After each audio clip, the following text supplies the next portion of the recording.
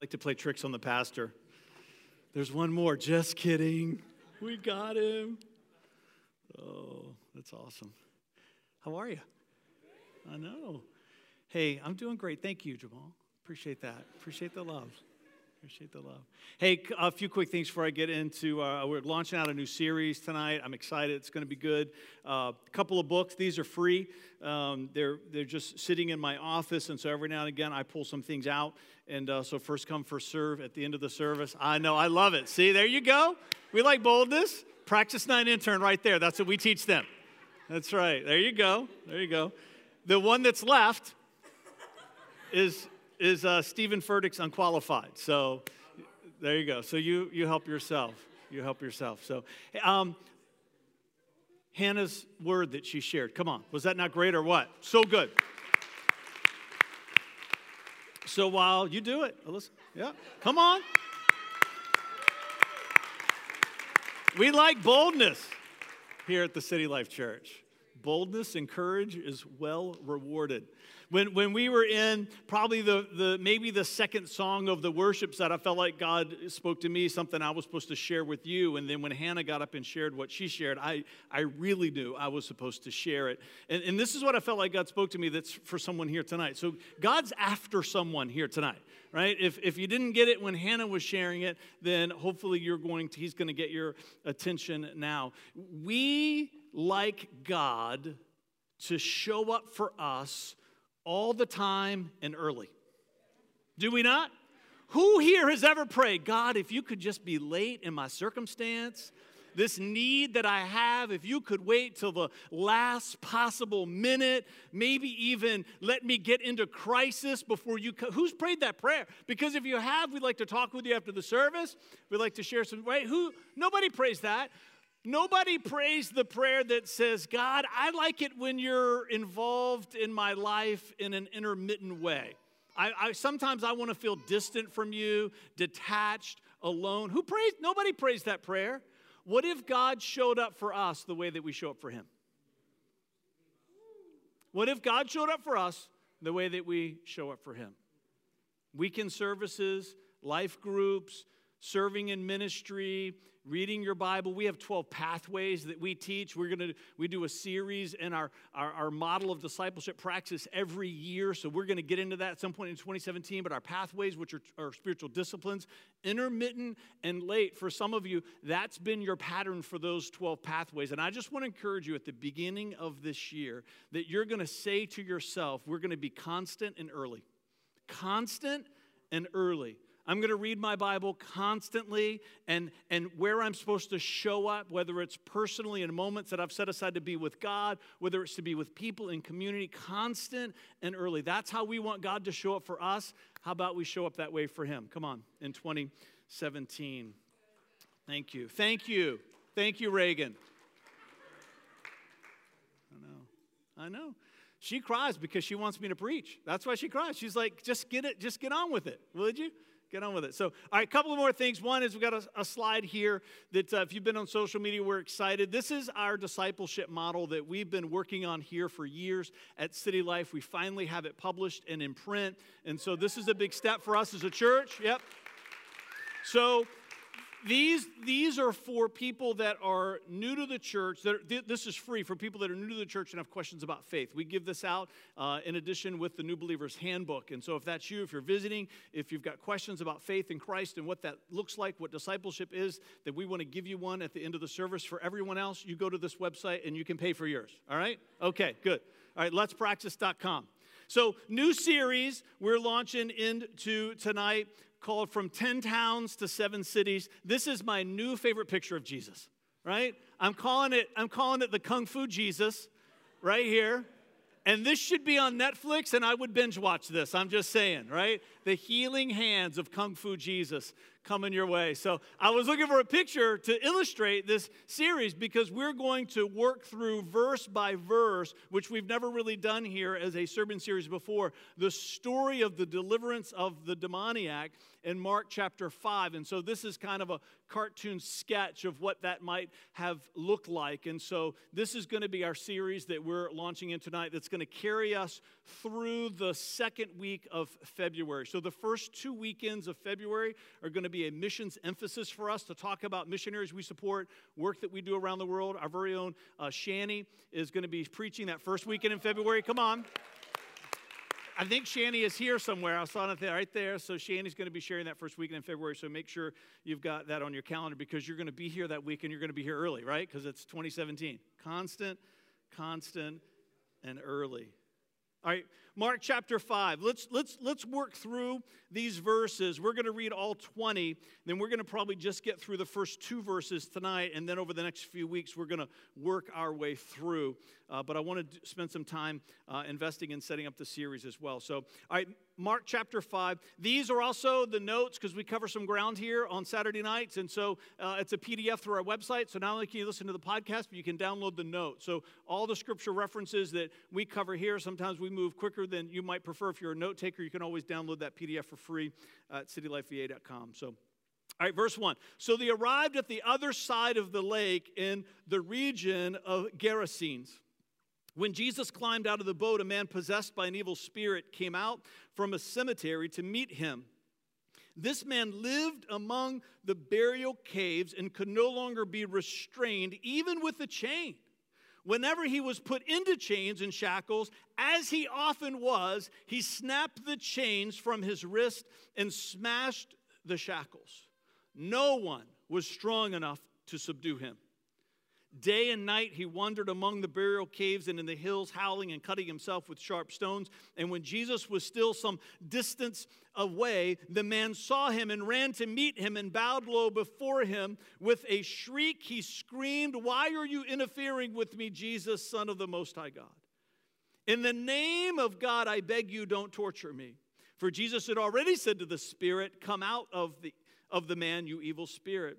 Then Jesus demanded, "What is your name?" And he replied, "My name is Legion, because there are many of us inside of this man." Then the evil spirits begged him again and again not to send them into some distant place. There happened to be a large herd of pigs feeding on the hillside nearby. "Send us into those pigs," the spirits begged. "Let us enter them." So Jesus gave them permission. The evil spirits came out of the man and entered the pigs, and the entire herd of pigs, 2,000 of them, plunged down the steep hillside to Pierce's Barbecue in Williamsburg, Virginia. No, I'm just kidding. All right, just making sure you're paying attention. The herdsmen fled to the nearby town and the surrounding countryside, spreading the news as they ran. People rushed out to see what had happened. A crowd soon gathered around Jesus, and they saw the man who had been possessed by the legion of demons. He was sitting there, fully clothed, perfectly sane, and they were all afraid. Then those who had seen what had happened told the others about the demon-possessed man and the pigs and the crowd. Listen to this. We're not going to get this until a few weeks, but this is so striking.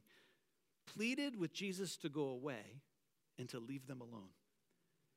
It doesn't seem like that's the right response, does it? As Jesus was getting into the boat, the man who had been demon-possessed begged to go with him, but Jesus said, "No, go home to your family and tell them everything the Lord has done for you and how merciful he has been."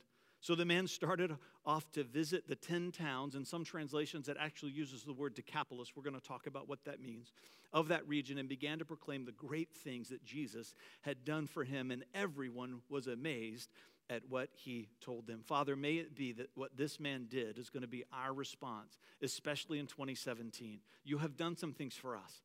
May it be that we would find ourselves courageously going out into this world to tell your story through us in Christ's name. Amen. This story is interesting because it's also covered in a couple of other of the Gospels, right? The first 4 books of the Bible, Matthew, Mark, Luke, and John, are the 4 Gospels, and it's an interesting study. If it's a really good study Bible, will show you which stories appear in either just one of the Gospels or 3 or 4, and it will tell you where they are. This actually appears in 3 of the 4 Gospels. You can also find this story in Luke chapter 8 and in Matthew chapter 8. So it's in Mark 5, Luke 8, and also in Matthew chapter 8. And I think this story gets overlooked sometimes because people read it and they focus on the condition of the man. And so they think to themselves, I'm not sure how much relevance this story is going to have to me because I'm not sure I'm going to encounter people like this in my modern day life. And so you might read it and you might think it's a powerful story, but it might not be one that you're drawn to. And what I would encourage you to do is not focus on the condition of the man, because I don't think that's the reason why the text is included in the scripture. I think we're given this story and given it to us in all 3 Gospels, 3 of the 4 Gospels, because the emphasis is supposed to be on Jesus' desire to bring a message of liberty to someone who's desperate to hear it.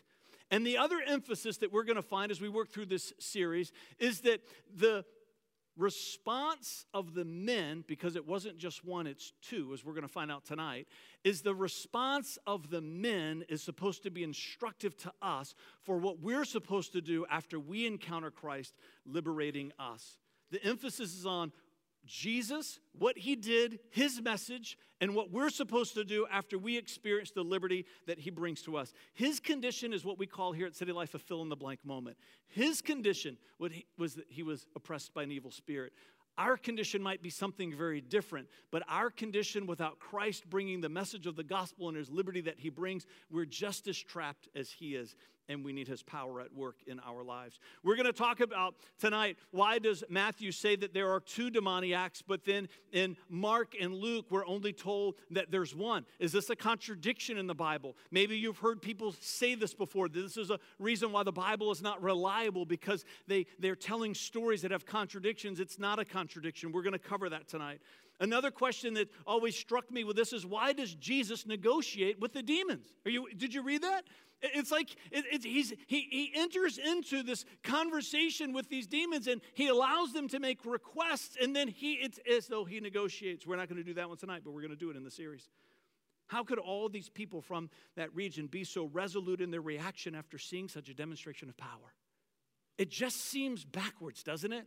You would think that they would say to him, like the woman who was ministered to him, the Samaritan at the well, when she went back into the town and began to tell her story, the townspeople came out and they begged Jesus to stay. But that's not what these people said. We want you to get out of here.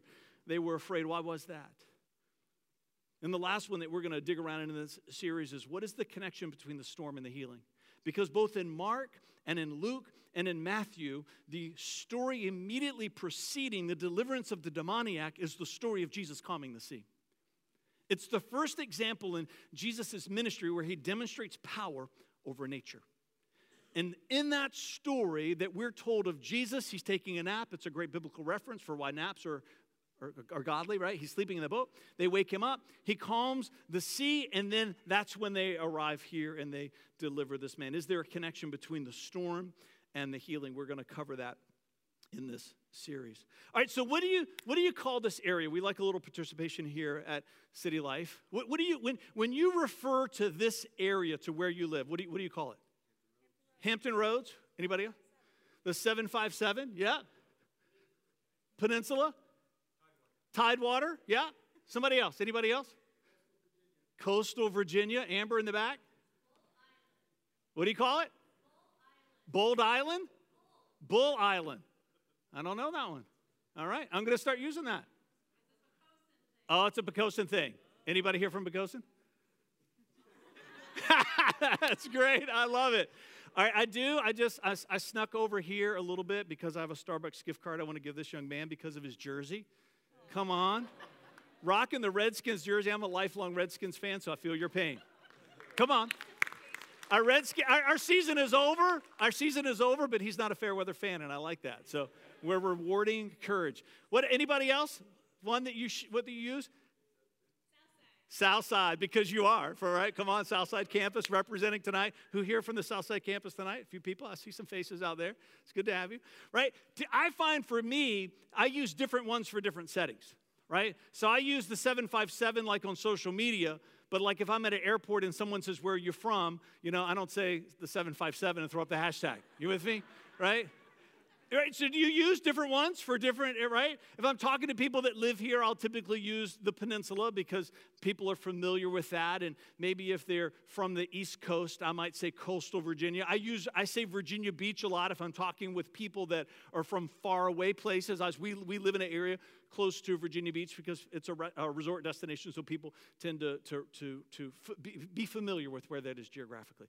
We have phrases that we use because we want people to understand where we're from because there's an identity that we have with the place where we live, right? There's a connection that we have. And so we have all of these different phrases, all of these different ways that we communicate with people because it speaks of our culture, where we live. Sometimes it speaks of our work and our vocation, right? And guess what? It's always been that way. That's not new for us. 2,000 years ago, when these stories were happening, it was the same for them. And so when you read these accounts in the Bible, these geographic notations are not just given to us because they had to meet a certain number of words to satisfy the essay that God had given to them for the Bible, right? One is that they give us some spatial understanding. Another one is that it reminds us about what we call the historicity of Scripture, that the Bible is not a book of fables, that it's actually history. So the Holy Spirit inspired people to name cities and other rulers and kings and governors so the Bible would have a sense of what's the word I'm looking for here? It would have a sense of being on par with other secular works that people trust to instruct their life. So God says, we're going to put this one up here with the rest. And in some instances, the names of these geographic locations are prophetic. It's not always, but it most certainly is in this story. This story is so powerful for many reasons, as we will see throughout this series, but one of the most impactful insights is that this is the first time that Jesus took his message outside of the Jewish world that is familiar to him. One of our 12 pathways is reaching, and this series is going to challenge us to ask ourselves, where am I reaching? Who am I reaching? And how am I working to expand my reach with the message of Jesus? All right, somebody say the place. The place. Verse 1 says, so they arrived at the other side of the lake, which is the Sea of Galilee, and then that has about 3 or 4 different names depending on who's writing, in the region of the Gerasenes. Now, as you get to the end of this text, as we read, right, there's the phrase called the 10 towns or the 10 cities. And depending on the Bible that you have, it might have the word Decapolis in there, because Decapolis is this Greek word that was given to this region that speaks to the 10 cities that comprised it. Let's throw a map up here so we can see it. So you'll see the ones, it may be hard for you to see the color differentiation, but it's the ones that are in black. Those are the 10 cities that make up the Decapolis. And right there next to Hippus, you see that blue dot, and right next to that says the Sea of Galilee. Jesus and his disciples were in Capernaum, and they were coming across the lake, making their way to the region of the Decapolis. All right, let's look at the next one. Now, this one, it would be if you took that map that we were just looking at and turn it sideways. So Jesus and the disciples were coming from down here, and they were making their way over here to this region, the Decapolis. Now, I wanted you to see this one because I want you to see the topography of the land. You see the cliffs and the mountains that are there on the other side. Now, in ancient times, people used these hillsides as cemeteries. right? It wasn't like what we do today where there's buried in the ground and then there's a headstone. They would carve out these little caves in the sides of these cliffs and their dead would be buried in there. And so that's one of the reasons why the demoniac lived in this place, is because some of those caves were a little bit more elaborate depending on how wealthy you were and what you built for your family when they were going to be buried. And so it provided him a shelter and a place to live. And most scholars would agree that he probably wasn't the only one that was living there. In fact, we know that there was another one because of the Gospel of Matthew. All right, let's look at one more. Now, if you kind of let your vision kind of wander up the Jordan River to the top, that top blue dot, it looks like a hole in this region, and that's exactly what it was. And that's why storms happen so much in the Sea of Galilee. These storm systems would come off the Mediterranean Sea, and they would come rushing over the land, and there were no mountains up there to stop it. You can see the plain right there, right? And then it would just come crashing down the mountains into the Sea of Galilee, and it would stir up these storms, and the storm's important, and we're going to get to that in the series as we come. All right, you can go to back to the original slide. Decapolis are 10 cities. It's 10 cities, and they were originally founded in Greek culture. Alexander the Great put these 10 cities here, and even though they are now under Roman control, it is a Greek culture. And Greek culture values power and knowledge above all else. And we're going to get into that as we talk about why they wanted Jesus to leave. Power and knowledge was part of the culture of these towns and of these cities. All right, now listen to this. Here in the beginning of the text, Mark, as he's writing this, he could have mentioned any one of these 10 cities, right? But he says the region of the Gerasenes, and those are the people that lived in one of the towns that's of the 10. Now, he could have listed anything. This is what I love about the Bible and the Holy Spirit. Mark thinks that he's just writing this letter to people to tell the story of Christ. He doesn't know that he's contributing to Holy Scripture. You tracking with me? The letters that Paul wrote, the epistles, these are people that are just being faithful in the moment, like what Hannah was talking about, what God was asking. They had no concept that one day their letters were going to be included in the Bible. And so Mark, I love how the Gospels are written by Matthew, Mark, Luke, and John, because two of them, Matthew and John, are disciples, but the other two were not disciples. Luke and Mark were people that traveled with Paul and others as the church began to be planted and spread throughout the Roman Empire. I love that because it tells us that the stories of the disciples had become embraced by others outside of their circle. See, if it had just been the 12, then it would have been suspect that these are just stories that they conceived of themselves and agreed together. But now we've got people that are one group of people removed who have embraced the stories that the 12 have told, and now the church is spreading throughout the Roman Empire.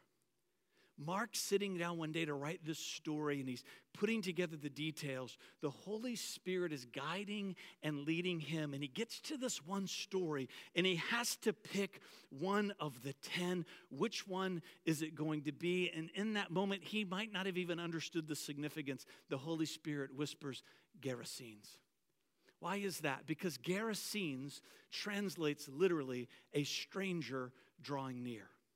A stranger that's drawing near. Are you willing to draw near to some strangers with the gospel in 2017? Our reaching cannot continue to just be in the places with the people that are familiar. It is the first time that Jesus has stepped out of the Jewish world and brings the message of the gospel into a Gentile-dominated culture. It's one of the reasons why sometimes people read, why was there a herd of pigs? Because pigs were unclean to Jews, because these weren't Jewish people. These were Greeks. This was a whole different culture. It would be like if you left here and went to another country and there's different languages and different practices, there's a different culture. Jesus left what was familiar to him to go take the message, his message of liberation to these people. He was a stranger to them, and they were a stranger to him, but he was willing to draw near to them with the message of the gospel. You and I in 2017, God is going to continue to ask us to reach people with the message of the gospel who are familiar, but he's going to challenge us to get outside of our comfort zone, to go into places, to strike up conversations with people, regardless of our personality, regardless of our background and who we have a sense of connection and familiarity with. Jesus had nothing in common with these people. Nothing. But yet he was willing to go. He was willing to be the stranger that would draw near.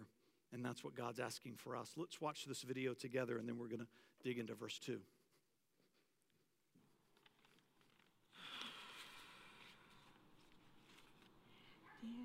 We write the sign for which you have been accepted to the... Oh my goodness. Oh my goodness. Danielle, you gotta see this. Look at this. Come here, come here, come here.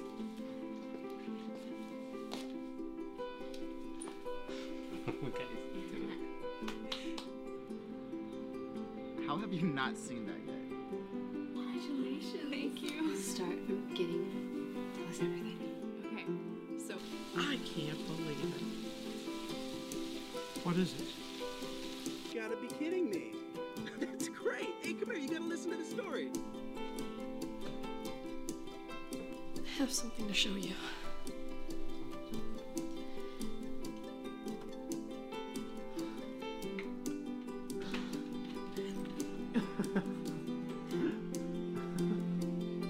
Oh my goodness. Dad!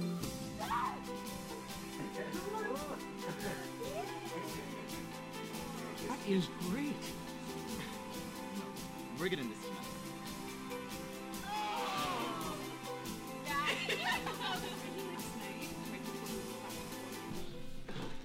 Who are we gonna tell first? We gotta tell our moms. Your mom and my mom.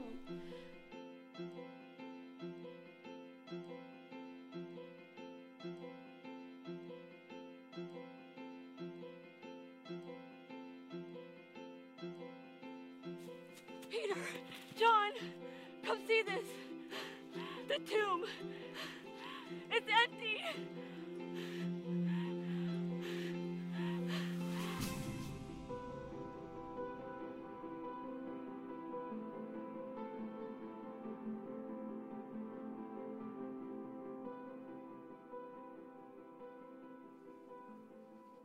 Where are the teenagers? The elderly couple on the swing, they were reading something called a newspaper. Newspaper. You can Google that later and find out what that is. Newspaper, what was that strange thing they were holding in their hand? All of us are holding something in our hands. And it's the story of how Jesus has changed our lives. And we look at that, and some of us are reliving our lives on that screen because we have tasted of the excitement that comes to us in each one of those settings. And we could not be silenced. We couldn't, right? Those of you who maybe have been engaged or you saw that movie that you needed the world to see, like the list goes on and on. It's not just what we saw there. We could keep making a list of moments where if someone had said, be quiet, we wouldn't even have listened to them because we were so excited about the news that we needed to share. At some point, what Jesus has done in our lives has got to well up inside of us like the good news that it is, and we cannot be silenced as we share with the world that's within our reach. Somebody say the two. The two. Matthew chapter 8. Oh, come on, this is good. When Jesus arrived on the other side of the lake in the region of Gadarenes, right? So now we have a different person, same author, the Holy Spirit. Matthew was inspired to pick a different city. Remember, there's 10. That's Deca 10, Decapolis. Now, Matthew doesn't say the region of the Gerasenes. He says the region of the Gadarenes. Now, this is a different city, and that's intentional. Now, listen to what Matthew says. Matthew says, 2 men who were possessed by demons met him. They came out of the tombs and were so violent that no one could go through that area. Everything that Mark tells us about the one is true of the two. Now, how many of you have read this before and thought, why is that, right? Why is there one here, but there's two there? There were two, and it's not a contradiction. It's intentional. In fact, what I hope you're going to learn tonight is that it's instructive, that it was by the design of the Holy Spirit for Mark and Luke to leave out the other and for Matthew to include the two, because together it tells us the story that we're supposed to learn. Now listen to this. Gadarenes translates reward at the end. It's powerful, isn't it? Reward at the end. The Holy Spirit is writing one big story throughout Scripture. And then He weaves it all together, because there is a reward at the end for the one who's willing to be a stranger that draws near with the gospel. There is a reward at the end for the one who is willing to be a stranger that draws near with the gospel. It isn't a contradiction. It's not a mistake. It's an example of why some misinformed people say we can't trust the Bible. If we ever find ourselves in a place where we feel like the Bible is contradicting itself, the Bible doesn't have a problem, our understanding does, and we have to keep digging until we find the answer. Matthew 27, 38 to 44. Listen to this. 2 revolutionaries were crucified with Him. So we're moving forward in time. One on His right and one on His left. The people passing by shouted abuse, shaking their heads in mockery. "Look at you now," they yelled at Him. "You said you were going to destroy the temple and rebuild it in 3 days. Well, then if you are the Son of God, save yourself and come down from the cross." The leading priests, the teachers of religious law, and the elders also mocked Jesus. "He saved others," they scoffed, "but He can't save Himself. So He is the King of Israel, isn't He?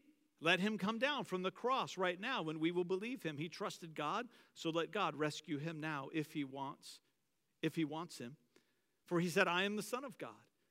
Listen to verse 44. Even the revolutionaries who were crucified with Jesus ridiculed in the same way. There were two, and Matthew says that they were both entering into mockery. Luke 23, 39 to 43. One of the criminals hanging beside Him scoffed. "So you're the Messiah, are you? Prove it by saving yourself and us too while you're at it." But the other criminal protested. "Don't you fear God even when you have been sentenced to die? We deserve to die for our crimes, but this man hasn't done anything wrong." Then he said, "Jesus, remember me when you come into your kingdom." And Jesus said, "I assure you today you will be with me in paradise." What is that about? Is it another example of where the Bible seems to have an editing problem? That the angels that were in charge of making sure that everything was perfectly assimilated, that things got left out and overlooked or mistaken? No, it's a story of how Christ changes our hearts. The two thieves both mocked. Two thieves both scoffed. Two thieves entered into a time of ridicule, but the longer they stayed in Jesus' presence, one of their hearts began to turn. Isn't that exactly how it is with us? We come to Him, we resist Him. Maybe part of your story is that you've mocked Him or others who have followed Him, but you just kept coming, and now you're one of the people that says, "Let me tell you how Christ has changed my life." Because you were willing to linger in His presence, He transformed your heart. That's why there were two demoniacs in the story of Matthew, because God wants us to understand that sometimes, even though Jesus does profound things in our lives, some of us are not willing to make the sacrifices for the reward to be the stranger that draws near with the gospel. You see, Matthew tells us about two because Matthew is trying to tell us about the one that we're not supposed to become. And Luke and Mark give us the story of one to be the example of who we're supposed to be. Luke and Mark leave out the one, not because they forgot, not because they were confused, not because they were mistaken, but because God is trying to elevate for us an example of who we're supposed to be and what we're supposed to do after Jesus comes and sets us free, that something inside of us should want to come to him and say, Jesus, tell me what I should do now. Who are the people in my life that I need to tell? Matthew 8:29-32, they began screaming at him, "Why are you interfering with us, Son of God? Have you come here to torture us before God's appointed time?" There happened to be a large herd of pigs feeding in the distance. So the demons begged, "If you cast us out, send us to the herd of pigs." "All right, go," Jesus commanded. Listen to what it says. So the demons came out of the men. Not the one, both. Both men were set free. Both men lived in caves. Both men lived their lives naked. Both men lived their lives with so many demonic spirits oppressing them that legion was the right name to describe. A legion could have as many as 6,000 men in Roman time. That's a whole lot of evil in one person, and that many were in both. Both men would be put in chains and shackles, and supernatural strength because of the evil that was within them would allow them to break. Both men ostracized from their communities and from their families, living a horrid and terrible existence, and Jesus set them both free. It doesn't say, Matthew doesn't say he set one free, but he left the other one the way that he was. It says both were set free. Listen to Mark. As Jesus was getting into the boat, the man who had been demon-possessed begged to go with him. Where's the other guy? Where is he? Can you imagine this kind of demonstration of Christ's power in your life? And he doesn't even come back to say thank you. Regardless of whether or not he would come back, right? This is what Hannah hasn't been in these notes, but she might as well have been from what she was taught. This is the story of Cain and Abel, right? Well, one of them that doesn't even do the bare minimum. You think that caught Jesus by surprise? You think Jesus got in the boat? Well, if I'd known he was going to treat me like that, I wouldn't have set him free, right? Did he say to those demons and the pigs at the bottom, you can go back to that one? No. He doesn't do that. He set him free anyways, because that's what Jesus does. Because that's how great his love is. But it's not supposed to be permission for us to become like that man. It gives us hope. It gives us faith that we don't have to earn it. We don't have to work for the liberation that salvation brings into our lives, but it sure enough is supposed to inspire us to become like the other. There is a reward for those who are willing to be the stranger that draws near with the message of the gospel. Now, regardless of what you believe about the rewards that are going to come in heaven, that's another sermon for another time, but I guarantee you this, the greatest reward of being the stranger that draws near to others with the gospel is to see transformation happen in that person's life in the here and now. There's nothing better. For some of you, that needs to motivate you in 2017. The person that you've not wanted to talk to. The person that in your prayer you've been saying, God, please don't let it be them that I'm supposed to invite to church. Right? Anybody else said that prayer? Right? You're in a hurry in the store and you've got a schedule to keep, and all of a sudden you feel like God's beginning to prompt you to just begin to strike up a conversation with someone just to see where it might go, and maybe there's an opportunity to talk with them about Christ, and we say, God, please not, I've got too much to do today. We're all going to have those moments. All of us are going to fail. What we cannot let happen is that the pattern of failure that has defined our past cannot be what shapes us in our tomorrow. Something inside of us has got to say, God, I want to reach better. I want to reach more. I want to reach with a greater degree of passion and confidence. Right? At some point, I want my heart to cross that threshold where I'm waking up every day saying, I'm not there yet myself. Right? But this is where I want to get there, where I'm waking up every day with a sense of expectation. God, who is it that I'm supposed to be the stranger that draws near to them today with the gospel? 2017 is going to be a reaching year for our church. And the only way that's going to happen is that if it's a reaching year for you. Gadarenes, a reward, Janissaries, the stranger drawing near. I'm going to invite the band to make their way back up.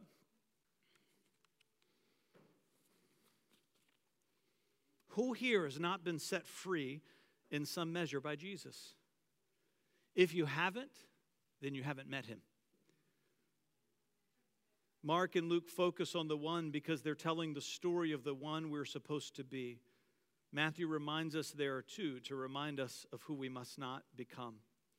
There is a reward at the end when we are willing to become a stranger that draws near with the gospel. You know, we're going to close with this song tonight, and I want to encourage you to find a quiet place in your heart. I want to encourage you to find a quiet place in your heart.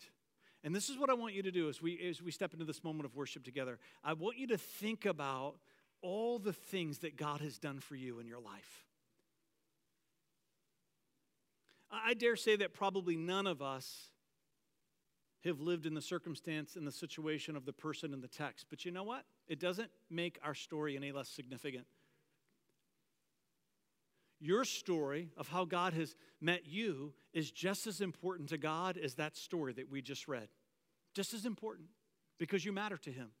And just as Hannah shared, whatever it is that he's set you free from, in the process of setting you free from, or still needs to set you free from, is the obstacle that's keeping you from going out and telling all the people about Christ that you're supposed to go and tell. It's interesting, isn't it? It was his deliverance. It wasn't just about him. It was about the message that he was supposed to bring. As we sing this song, think about what God has done for you. And then if you dare, make this song an opportunity to be your chance to walk up to Jesus and say, can I come with you? Who do you want to send me to tell about my own salvation?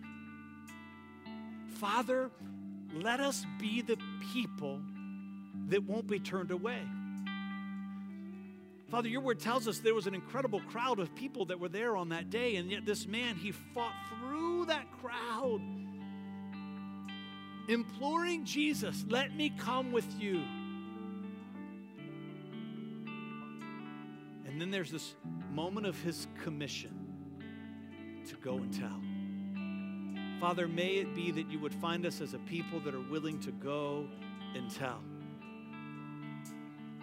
to chase after the reward that comes for those who are willing to be the stranger that draws near with the gospel. Let's stand and worship together.